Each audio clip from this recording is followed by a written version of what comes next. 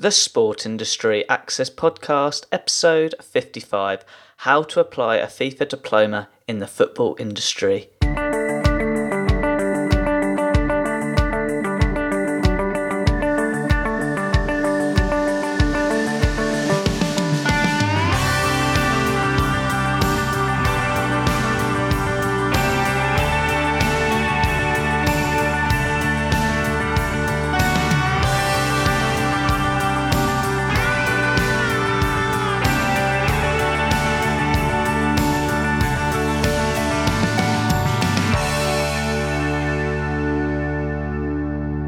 Welcome to another episode of the Sport Industry Access Podcast. I am your host, Ed Bowers. As always, my goal each week is to provide you a special guest who will inspire and encourage you to be the best you can be in your profession, especially if you have an interest in pursuing a career in the football industry. I hope today's episode can be useful to you with regards to your interests and needs. Now, getting back to today's show, this week's special guest is Diaa Salah. Diaa is the Business Development Director at KoraStats. Diaa also has a FIFA Diploma in Sports Management, where he has applied it to the Egyptian Football Association to improve the access and participation rates with regards to grassroots football and women's football in Egypt. I can happily say that I'm very interested about Diaa's career journey in the sports industry, especially in the football sector, and it's great to have him as a special guest on the show. That's why in today's episode, Diaa will share his sports career journey and explain how you can apply a FIFA diploma in the football industry. Diaa, it's great to have you on the show. Please can you share your sports career journey to listeners? When did it all start? Well, hi, Ed. First of all, I wanted to thank you for having me today. My sports career, it started when I was a little bit young. I was 14 years old. I'm originally Egyptian. I lived in Canada for about 14 years. We moved to Egypt when I was about 14, and I started getting, introduced to soccer or football, like we say. I played for a youth division in a club.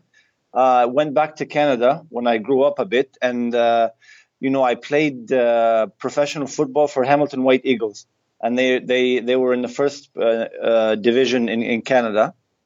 And then after that, I'm trying to make things a little bit quick. After that, I had bigger hopes and bigger expectations, and I wanted to play with the big guys in England.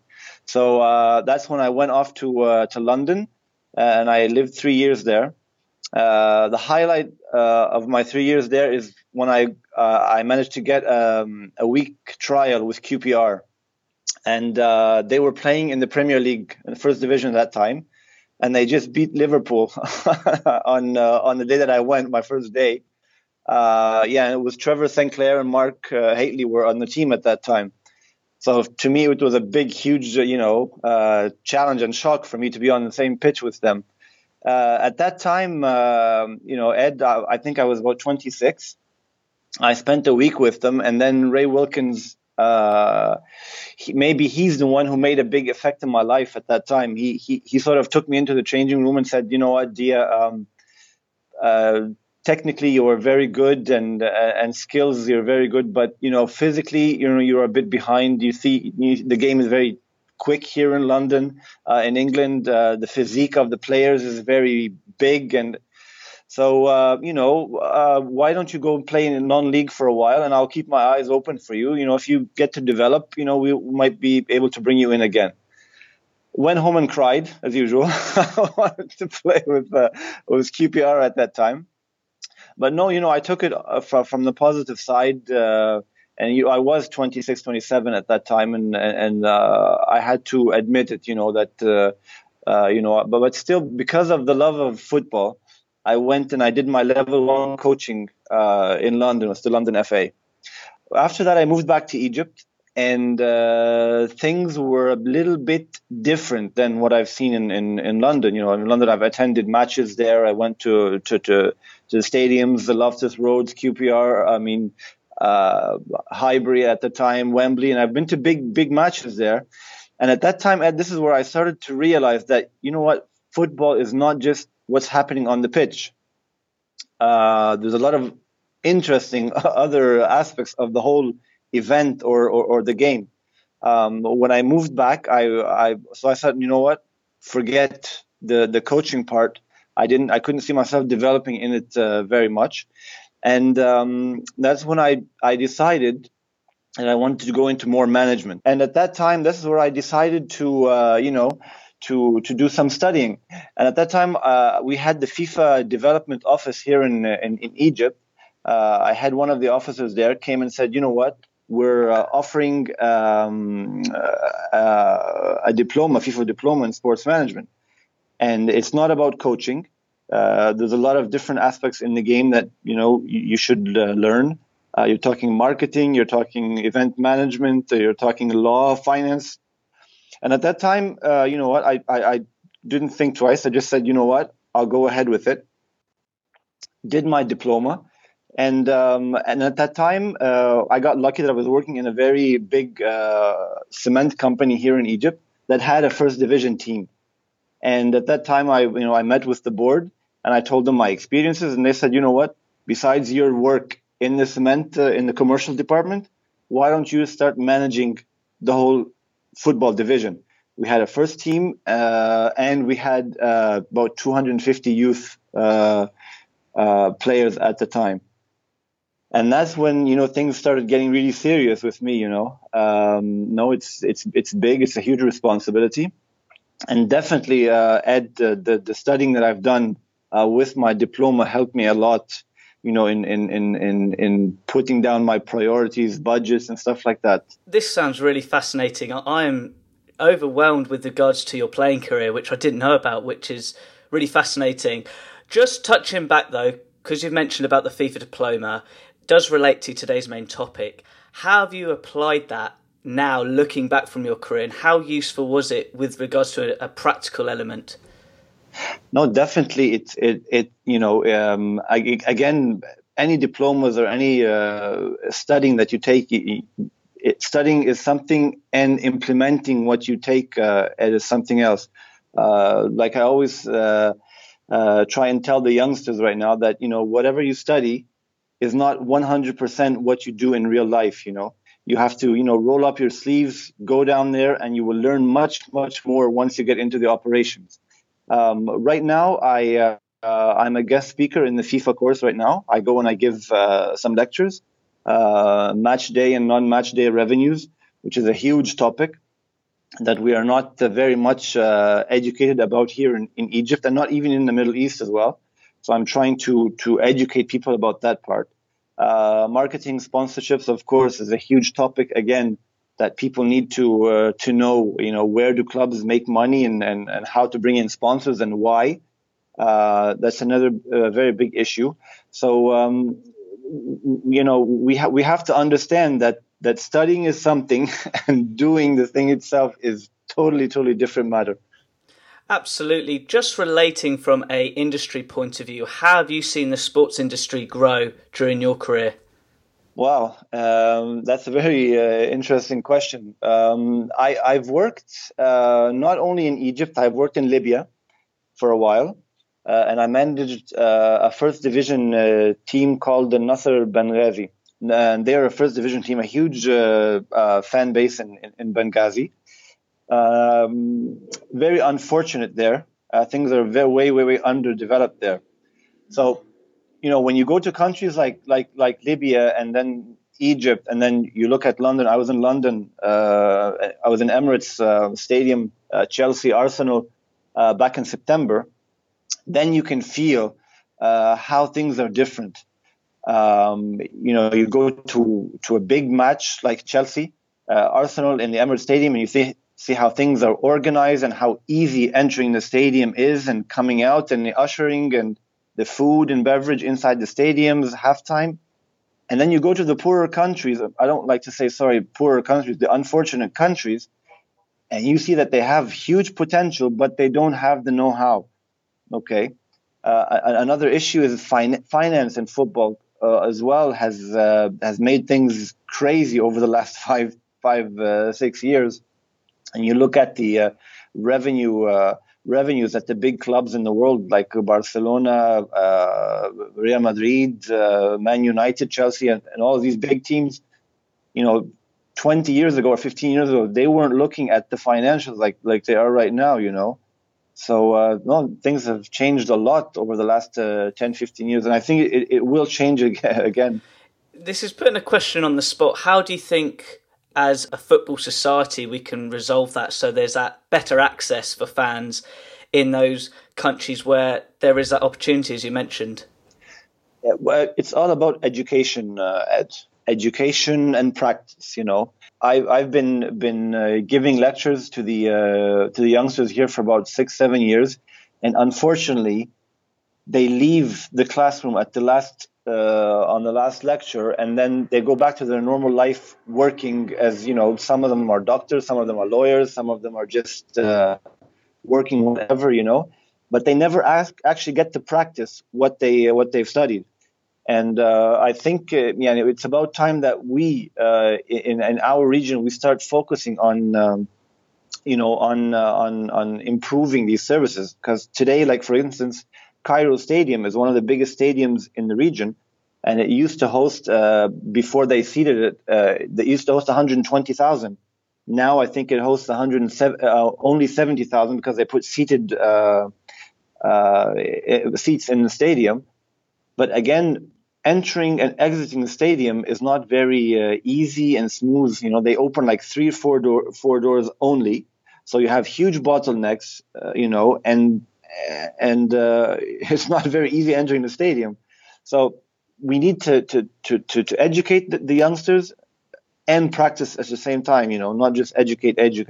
In your opinion then, what core skills have helped you with regards to your career working in the football industry? Management applies everywhere, whether you're talking finance, commercial part, if you're talking even event management. It's all about management, Ed.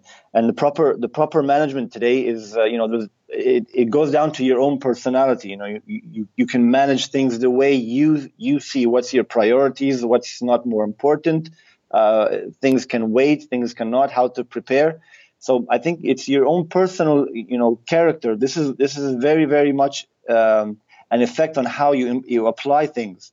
Because again, I always tell the students, you don't read something and you take that piece of paper and you go onto the pitch or you go onto the stadium and you practice it 100%. It will not work. And it never works because you have other challenges when you're arranging stuff, when you're organizing. You always come up with different challenges, and it's about your management skills, how to overcome these challenges.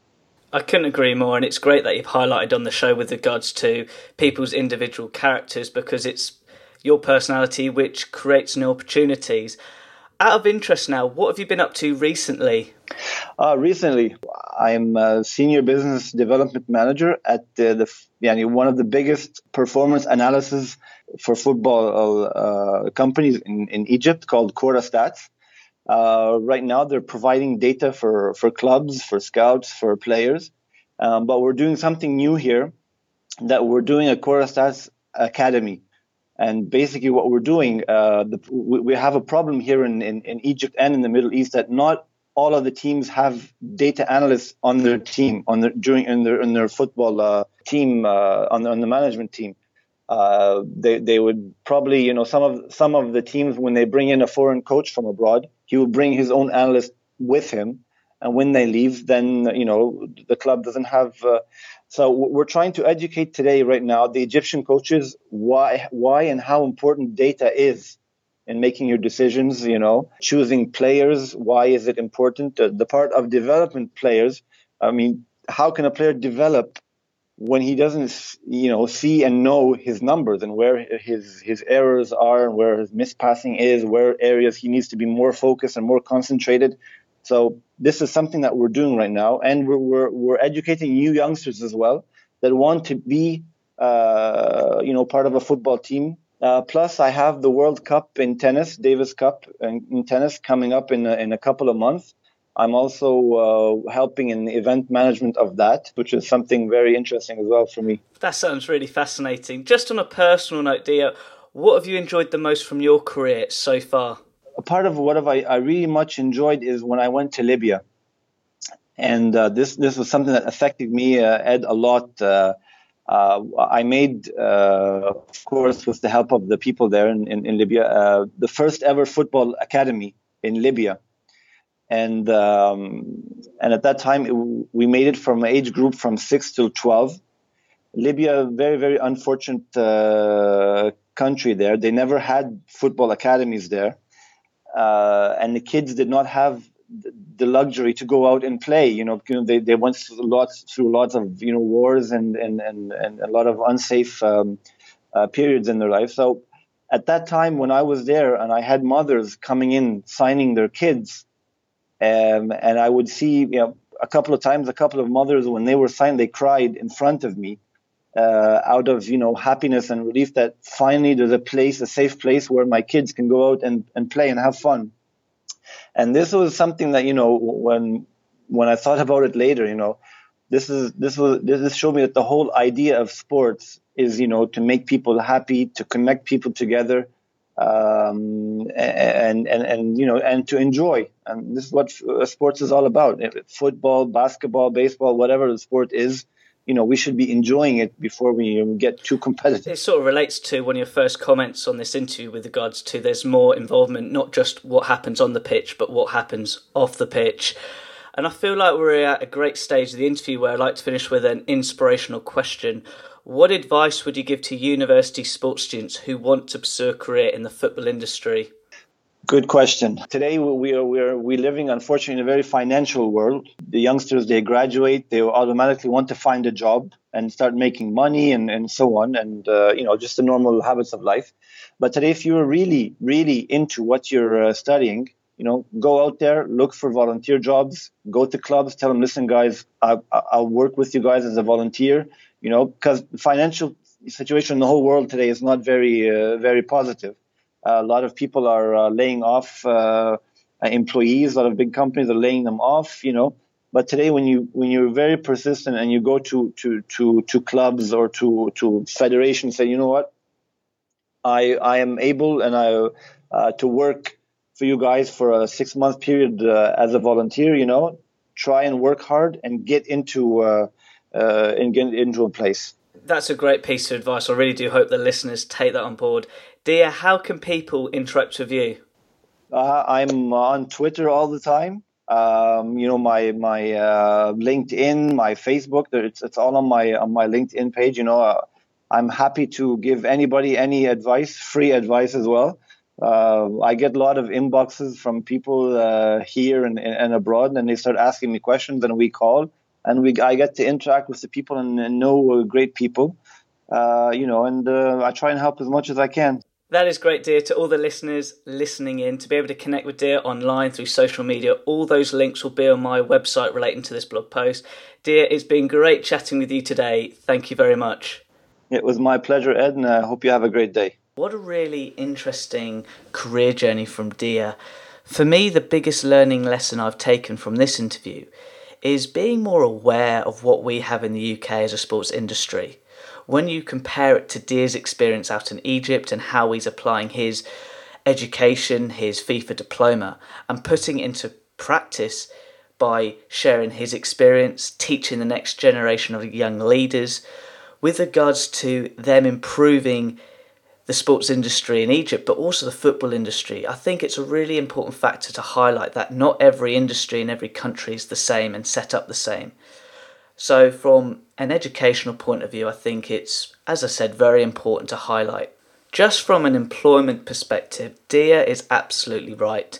To any student out there who really wants to work in the football industry, you've got to put what you've learnt into practice, and the best way is through work experience, through volunteering programs, because that's the chance for you to show what you're made of. That's the time when you can really explore your education and apply your skills into practice, because that's how you'll get recognised.